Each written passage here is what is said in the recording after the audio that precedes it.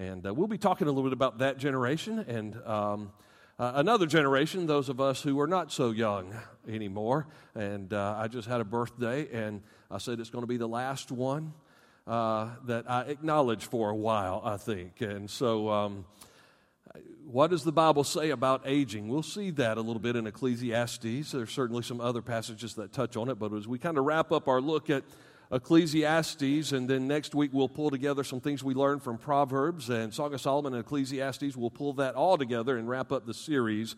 But go ahead and find your place and open your Bible to Ecclesiastes chapters 11 and 12, and we'll be just at the end of chapter 11, and then we'll get into chapter 12. Thank you for standing as we open God's Word together. And look at this subject, momentous discoveries about this momentary life. And the older we get, the more momentary we realize that it is. It is certainly fleeting.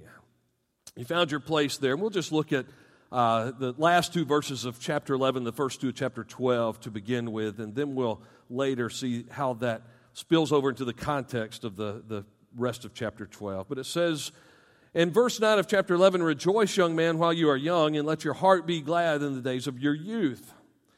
And walk in the ways of your heart, and in the sights of your eyes. But know that for all of these things, God will bring you to judgment.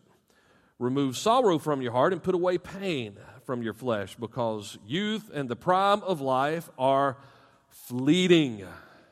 And everyone over 40 said, amen. So remember your Creator in the days of your youth, before the days of adversity come, the years approach when you will say, "I have no delight in them," before the sun and the light are dark and the moon and the stars and the clouds return after the rain.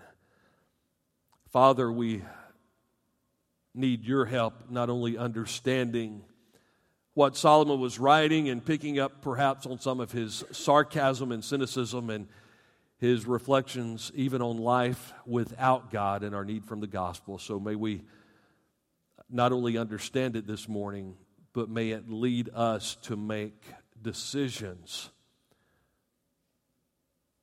that will impact not only our life, but the lives of those around us for eternity. Father, help us to have eyes to see this world from your perspective as much as we possibly can. We pray this in Jesus' name. Amen. You can be seated. I read about a pastor who went to visit an older couple in the church, and he wanted to get to know them well and introduce himself. He was new in the church, and he went, and he was just blown away at how sweet this elderly couple was. And especially this older man, he found himself thinking, if I could only speak to my wife with so many sweet, kind words of endearment, because every time he turned around, this older gentleman was looking at his wife and saying sugar and honey and sweetheart and baby love and every term of endearment. He just had all these beautiful, sweet, romantic nicknames for his wife. And this young pastor is thinking, man, I sure hope that I speak to my wife with words like that when I'm an older man. And so finally his wife had walked out of the room into the kitchen to get him something to drink. He said, "Thank you, sweetheart, you're so wonderful." And so this pastor looked and he said, "I just admire the way that you have all of these wonderful, beautiful terms of endearment that you still use at your age for your wife." And the older man looked at this young pastor and he said, "Pastor, for the life of me, I can't remember her name." I want to ask you if you've been there this morning. We get older, and as a friend of mine once said, there are a couple of things that will leave you as you get older. One is your memory. And for the life of me, I can't remember what the other one was. Life is short. Job chapter 14 and verse 1 says, "Life is few of days and full of trouble." And you need to know a few things. I think Solomon would tell us here in Ecclesiastes, you need to know a few things if you're going to make sense of it all, if it's going to be worthwhile in the end. And we'll see the gospel impact on all of this as we conclude today. But we don't only want to make the most of it. We don't want to get to the place as he would write cynically in Ecclesiastes, just do what you can, enjoy what you can, make the most of it. we want to make it count for eternity. We want to make an eternal difference. And when we live with a gospel-centered life, with eternity in mind, it not only shapes life as we know it and the people around us, the relationships that we have, and it not only impacts this world with eternity, it also impacts eternity from this world.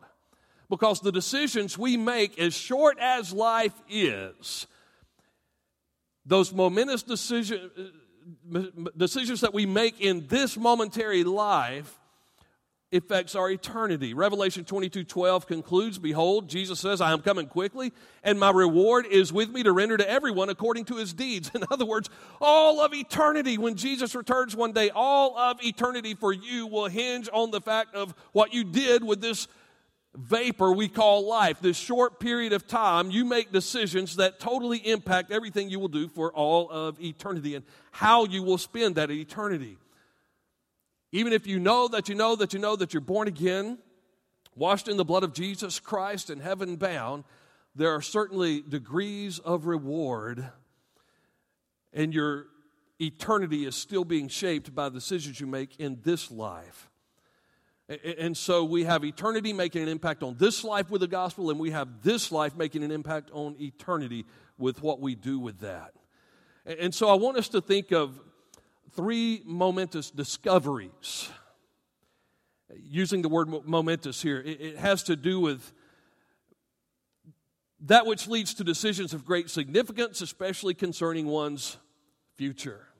The future this side of heaven and the future in heaven one day. And so the first discovery, based on some of the verses we looked at the conclusion of chapter 11 here, these two verses, the first discovery I want to call your attention to is the problem of the human heart. And so it's hard to pick up sometimes, except for the fact that we've been looking at Ecclesiastes for some time now, and we sometimes see Solomon's cynicism, and we see his sarcasm and him saying this is kind of a perspective of life without God. If we leave God out of the equation, then we're in trouble. And so he says, rejoice while you're young. Just go ahead. You better have fun now because it's not going to last forever. Again, saying this in his cynicism, saying this in his sarcasm, he's saying, let your heart be glad.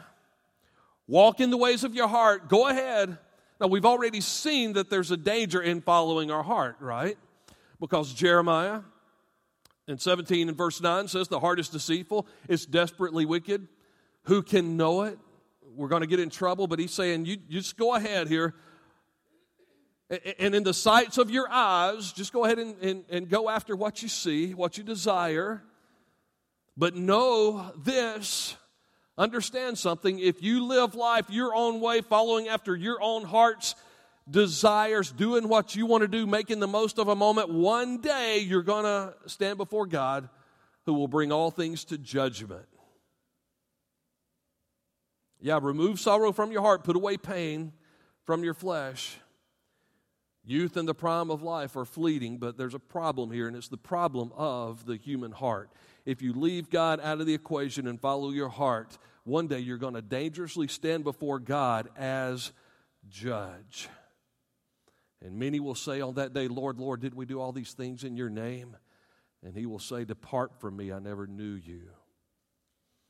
If there's no God, though, then, just if you leave the gospel and you leave God out of the equation, just go ahead and eat, drink, and be merry. Take care of yourself. Do what you want to do. Go after what you desire to do. I heard one evangelist say that he pulled up behind a car one time, and I don't know if this story is true or not. He told it if it was true, and I have no reason to doubt him, but he said he pulled up behind a car, and they had a bumper sticker that said, if it feels good, do it. And so he stepped on the gas and rear-ended the guy. And when the guy got out of the car and started to fuss him out, he said, well, hey, I'm sorry, your bumper sticker said if it feels good, do it. And it felt good to ram that bumper sticker. Ecclesiastes chapter 10 and verse 2 says it's kind of hard making these decisions. It says a wise man's heart goes to the right, but a fool's heart goes to the left. He's saying the best we know how to do, the right hand usually represented that which was clever, skillful, decisive. For all of you right-handed people, it should make you feel good, right? That which was clever and decisive and purposeful, and the left hand spoke of the casual and undisciplined side of life, that life is a party kind of perspective. And he says, you do your best to make a decision and do the right thing, but God will also bring these things into judgment one day. Our decisions, every decision that we make in this life will one day be judged by God. And so we have to understand that there's a problem of the human heart in all of this process. And we find ourselves denying that problem. We want to say that, well, humanity is basically good. And if you've turned on the news lately, it doesn't look like humanity's getting better, folks. Humanity is not basically good. We do not have an innate goodness. We are born sinners by nature, and we are sinners by choice, in need of that mercy that we were singing about just a moment ago. And so we can't live in denial. I heard about a conference for people living in denial, but it was canceled because nobody would register for it. And so we've got a world that's living in denial. They don't want to admit that we have a heart problem. We need to come to that place where we do like David did in Psalm 51. If you want to turn to that passage, we'll just let it kind of speak for itself. But after his sin with Bathsheba, and remember, this is a man who was after God's own heart. This was a man whose motives seemed to always be pure. And you can't find a king and a hero like David, the one who killed the lion and the bear and the giant and did great things for God. Then after his sin with Bathsheba, he says, be gracious to me, God, according to your faithful love, according to your abundant compassion. Blot out my rebellion, wash away my guilt, and cleanse me from my sin. For I am conscious of my rebellion, and my sin is always before me. Against you, you alone have I sinned and done this evil in your sight, so that you are right when you pass sentence. You are blameless when you judge. Indeed, I was guilty when I was born. I was sinful when my mother conceived me. Not only did life begin at conception, but the fact that you are a sinner is confirmed at the moment of conception. Surely you desire integrity in the inner self, and you teach me wisdom deep within. Purify me with hyssop, and I will be clean. Wash me, and I will be whiter than snow. Let me hear joy and gladness. Let the bones that you have crushed rejoice. Turn your face away from my sins and blot out all my guilt. That's what the world needs. So many people are seeing therapists and psychologists and all kinds of people under the sun to try to help them with their guilt. And what we need is the blood of Jesus to cleanse us of all unrighteousness. And so he says, God, create a clean heart for me and renew a steadfast spirit within me. Do not banish me from your presence or take your Holy Spirit from me. Restore to me the joy of your salvation and give me a willing spirit. What David was saying is the heart of my problem, Lord, is the problem of my heart. So God, give me a clean heart. Give me a new heart. Fill me with your Holy Spirit and empower me to live the life that you've called me to live. And until we allow God to come in and transform our hearts and change us from the inside out, we're living in denial of our great need. And folks, you can't just say, I'm going to turn over a new leaf and everything will be okay. You've got to just come to Jesus and say, God, I need a heart transplant. I've got a bad heart. I need a good heart. I need a clean heart. And when we understand that, then we can bring gospel impact to chapter 12 of Ecclesiastes and understand that even in our youth and in our aging, and we've got a lot of people here who are young, and we've got a few of us who aren't so young anymore. I'm putting myself in that category. I did the funeral yesterday of a lady who was 79 years old, and I thought, man, that is so young. I used to not say that. And now I believe it's getting younger every day. So the problem of the human heart is a discovery. We need to see our need for a new heart. Secondly, this morning, the second discovery, I want you to see that Solomon gives a plea for the next generation. I believe it is a plea to the next generation and a plea for the next generation. So listen to me this morning. If you're young, if you're college age or younger, how many of you are college age or younger? Just raise your hand. All right, we've got a number of college students and some high school students and middle school students here this morning. This is a plea for you, first and foremost. But for those of us who are not as young anymore, it's a plea for us to send a plea to our children and to our grandchildren to walk with God from a young age. And so in 12:1 he says, remember your Creator in the days of your youth. Man, get your heart in tune with God while you're young. Before the days of adversity come and the years approach when you will say, I have no delight in them. So to the young people he's saying, don't put off discovering what it means to walk with God. The one who created you to walk with Him. You say, but Pastor Robbie, you said that I'm sin-fallen and I'm kind of broken. And that's why we come to Jesus at an early age, to avoid a life full of heartache and heartbreak, so we can come and experience new life in Him. Learn to walk with Him while you're young, he says. Be like that Daniel, who as a teenager stood for righteousness in a kingdom where it was not popular. And today, I know that if you're a teenager, if you're a college student and you stand for truth and you stand for righteousness, you're going to be ridiculed. Sometimes you're going to face consequences. You're not going to be persecuted like they are in some places around the world today where they're losing their lives for their faith. At least there's, in all likelihood, that's not what's going to happen to you. But sometimes, and I know especially how we are in our human nature, we had almost rather lose our life than to have somebody make fun of us. Sometimes we think dying is better than being ridiculed. And certainly you'll be ridiculed for your faith. But Daniel stood in the face of great persecution. David himself, Solomon's father, had the courage to face the giant as a teenager after he had been doing what he was supposed to be doing, where he was supposed to be doing it. Later in his older age, he made a mistake by not being where he was supposed to be, which led him into sin. Think of Esther. It was a young lady, said, I've come into the kingdom for such a time as this. And she literally stuck out her neck for the people. Have that kind of courage, young people. Because verse 2 says, the glory days only last so long before the sun and the light are darkened and the moon and the stars and the clouds return after the rain. He says there's a time in life where you just seem to be shining with energy and with passion. And so let that light shine. Stand for Him now. Don't put it off. Delay can lead to a hard heart. Delay can lead to a cold spirit. See, a lot of young people say, when I get older, Pastor Robbie, after I've had my fun, when I get older, then I will get right with Jesus. I'll become a religious person. Listen, the last thing I want some of the young people in this church to do is become old religious people. The world doesn't need more religious people. We need your youthful energy with a passion for Christ, being an example for us of what it means to put a relationship before religion and to love Jesus Christ with all your heart, mind, soul, and strength. These are your glory days, then use them to bring glory to God. Channel that energy toward Him. Don't live with regrets.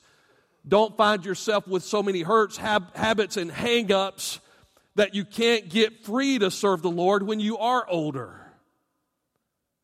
But go ahead and come clean before Him now and watch what God will do in your life now. Don't put it off. We love procrastination. And look, I stand before college students on a regular basis, and I see many of them doing what I do, and that's putting things off to the last minute. I was guilty of the same thing in college. There's kind of three levels to that procrastination. There are those who literally are thinking, well, I put off till tomorrow what I can put off till next week. Because it doesn't seem urgent. Oh, if we could have the sense of urgency for the things that are important in life.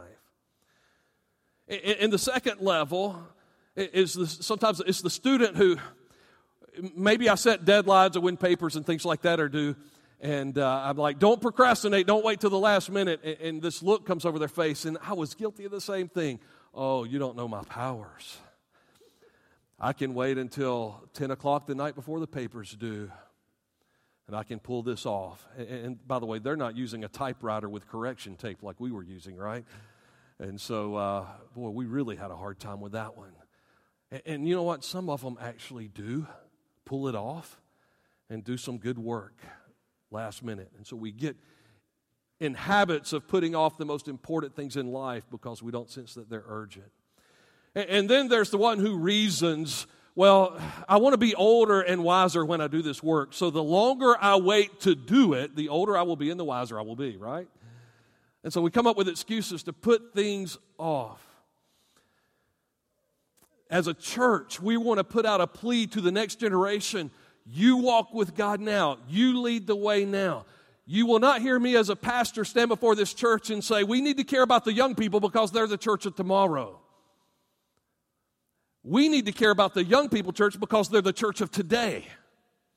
And if we give them the opportunity, they'll blow our minds with what they do for the glory of God today.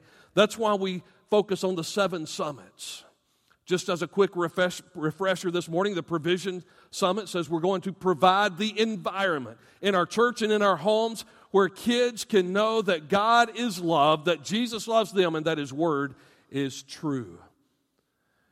The Presentation Summit, when they come to that age of understanding and accountability where they can know remorse and understand the gospel, we want to present the gospel as clearly as we possibly can at all times. Then there's the Preparation Summit. Life is tough, and we need to prepare them for what they're going to face in life. And I see 2 extremes happening in our church and in our community and around our world today when it comes to the Preparation Summit. One extreme is we're just not preparing, we're not equipping them to face what they're going to face in life.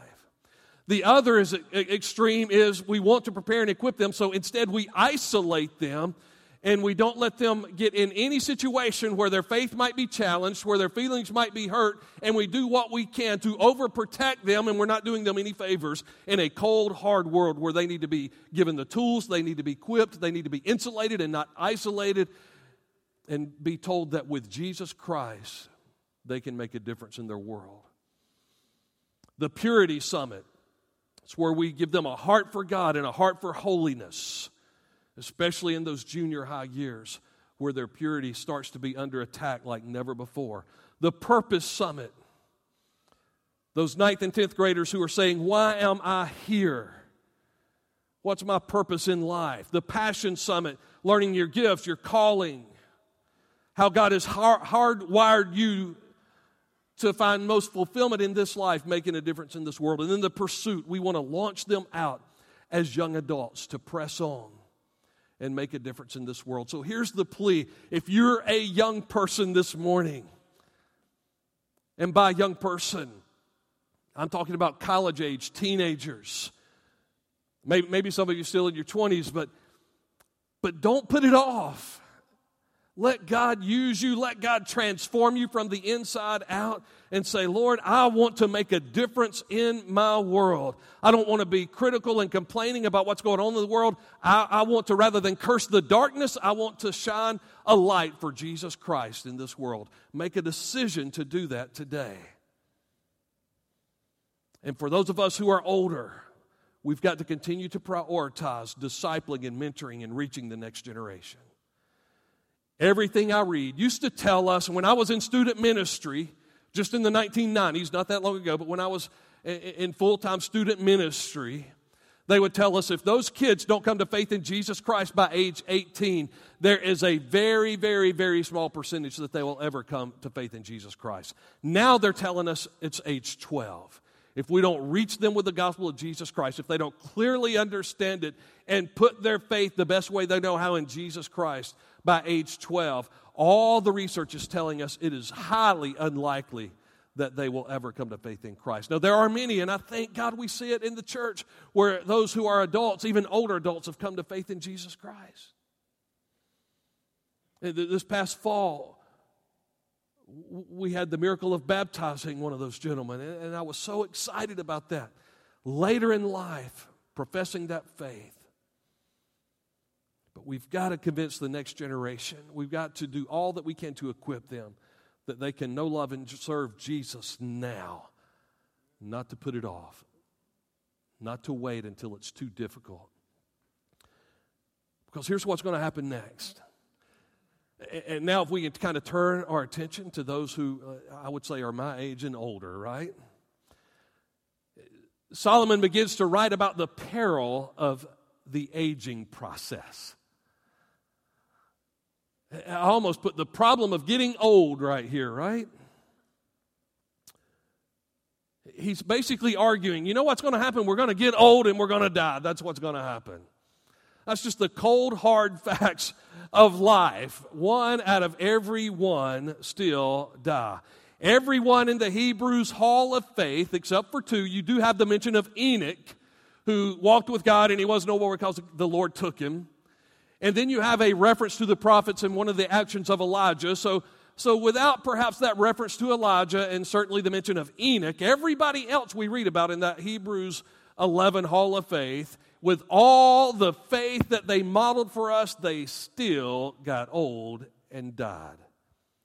And we can try to dress it up. We can do all we can cosmetically. We can do everything we can with diet and exercise. But we don't change the fact that everyone, going back to Adam and Eve after the curse, Abraham and all the great heroes of the faith, aged and died. Look what he says here in these verses, Ecclesiastes 12:3. He says, on the day the guardians of the house tremble, and the strong men stoop. The guardians of the house was reference to the hands and the arms. The hands begin to shake and the arms begin to tremble. The strong men refers to the legs. You begin to get weak in the knees. Amen. The women who grind, what are the grinders? They cease because they are few. The grinders are the teeth. He said your teeth start to fall out. I'm thankful for dentists and hygienists and others who help us out with that a little while. The ones who watch through windows see dimly. You don't see, folks. I'm starting to, have to wear these every Sunday now. The other problem is I'm forgetting them half the time. And some of you say, Pastor, welcome to old age. And the doors at the street are shut. Your lips won't open. While the sound at the mill fades, you're not hearing good when one rises at the sound of a bird.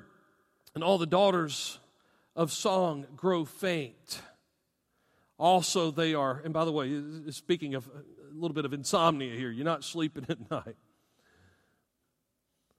They're afraid of heights on the dangers of roads. By the way, let me say this about the whole insomnia, not sleeping at night thing.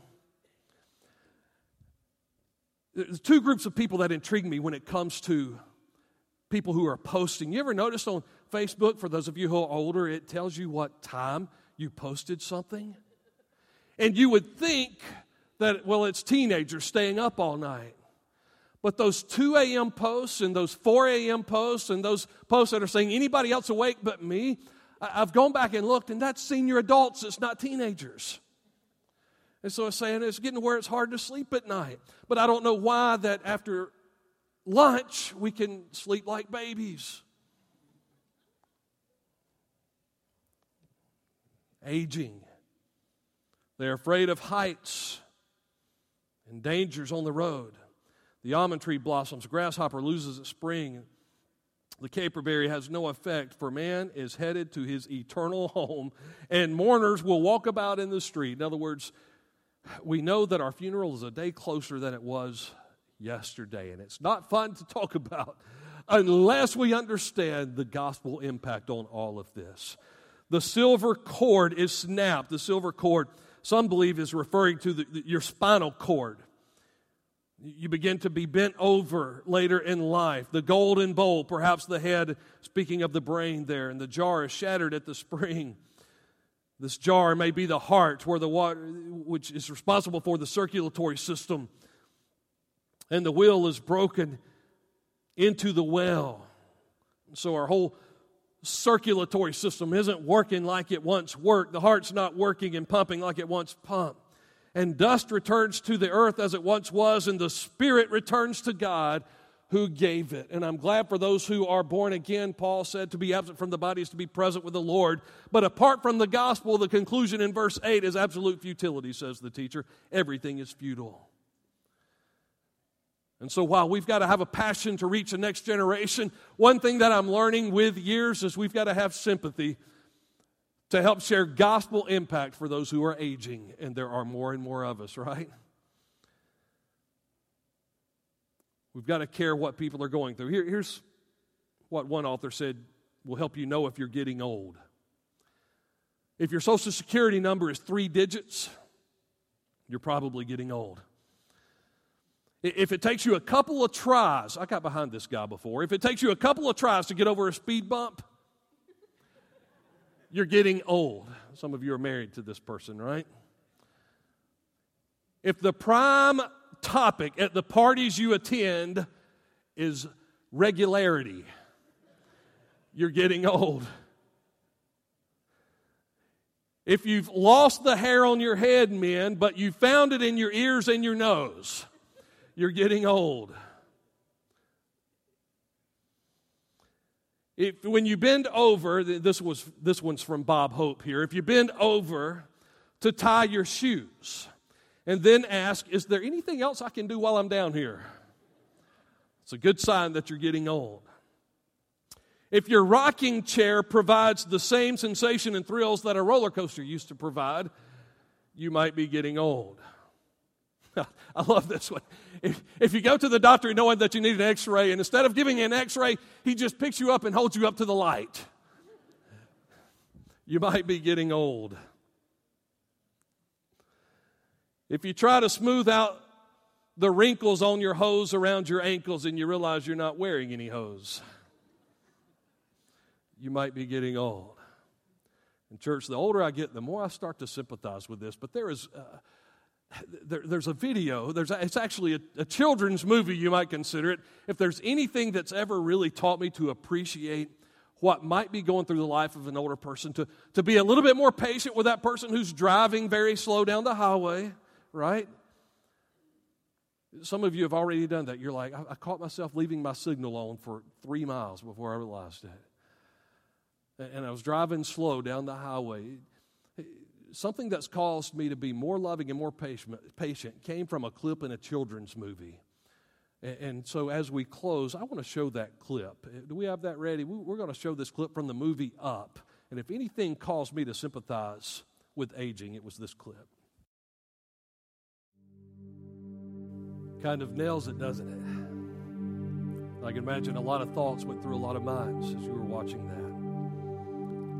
What gospel impact is there to help us with all of this frustration, all of these dilemmas, to bring meaning and purpose to the years that we have here? Even for those of us who might be sensing that aging process a little bit, the gospel brings these words from the Apostle Paul in 2 Corinthians. Chapter 4, verses 16 through 18. It says, "Therefore, we do not give up. Even though our outer person is being destroyed, our inner person is being renewed day by day." That means in our older age, we can be more vibrant, more passionate on the inside than at any other time in our life. For our momentary light affliction, so these problems that we're having are momentary. This is a momentary life. But he says they're producing for us an absolutely incomparable eternal weight of glory. So now for our older years, those get to be the glory days again for us.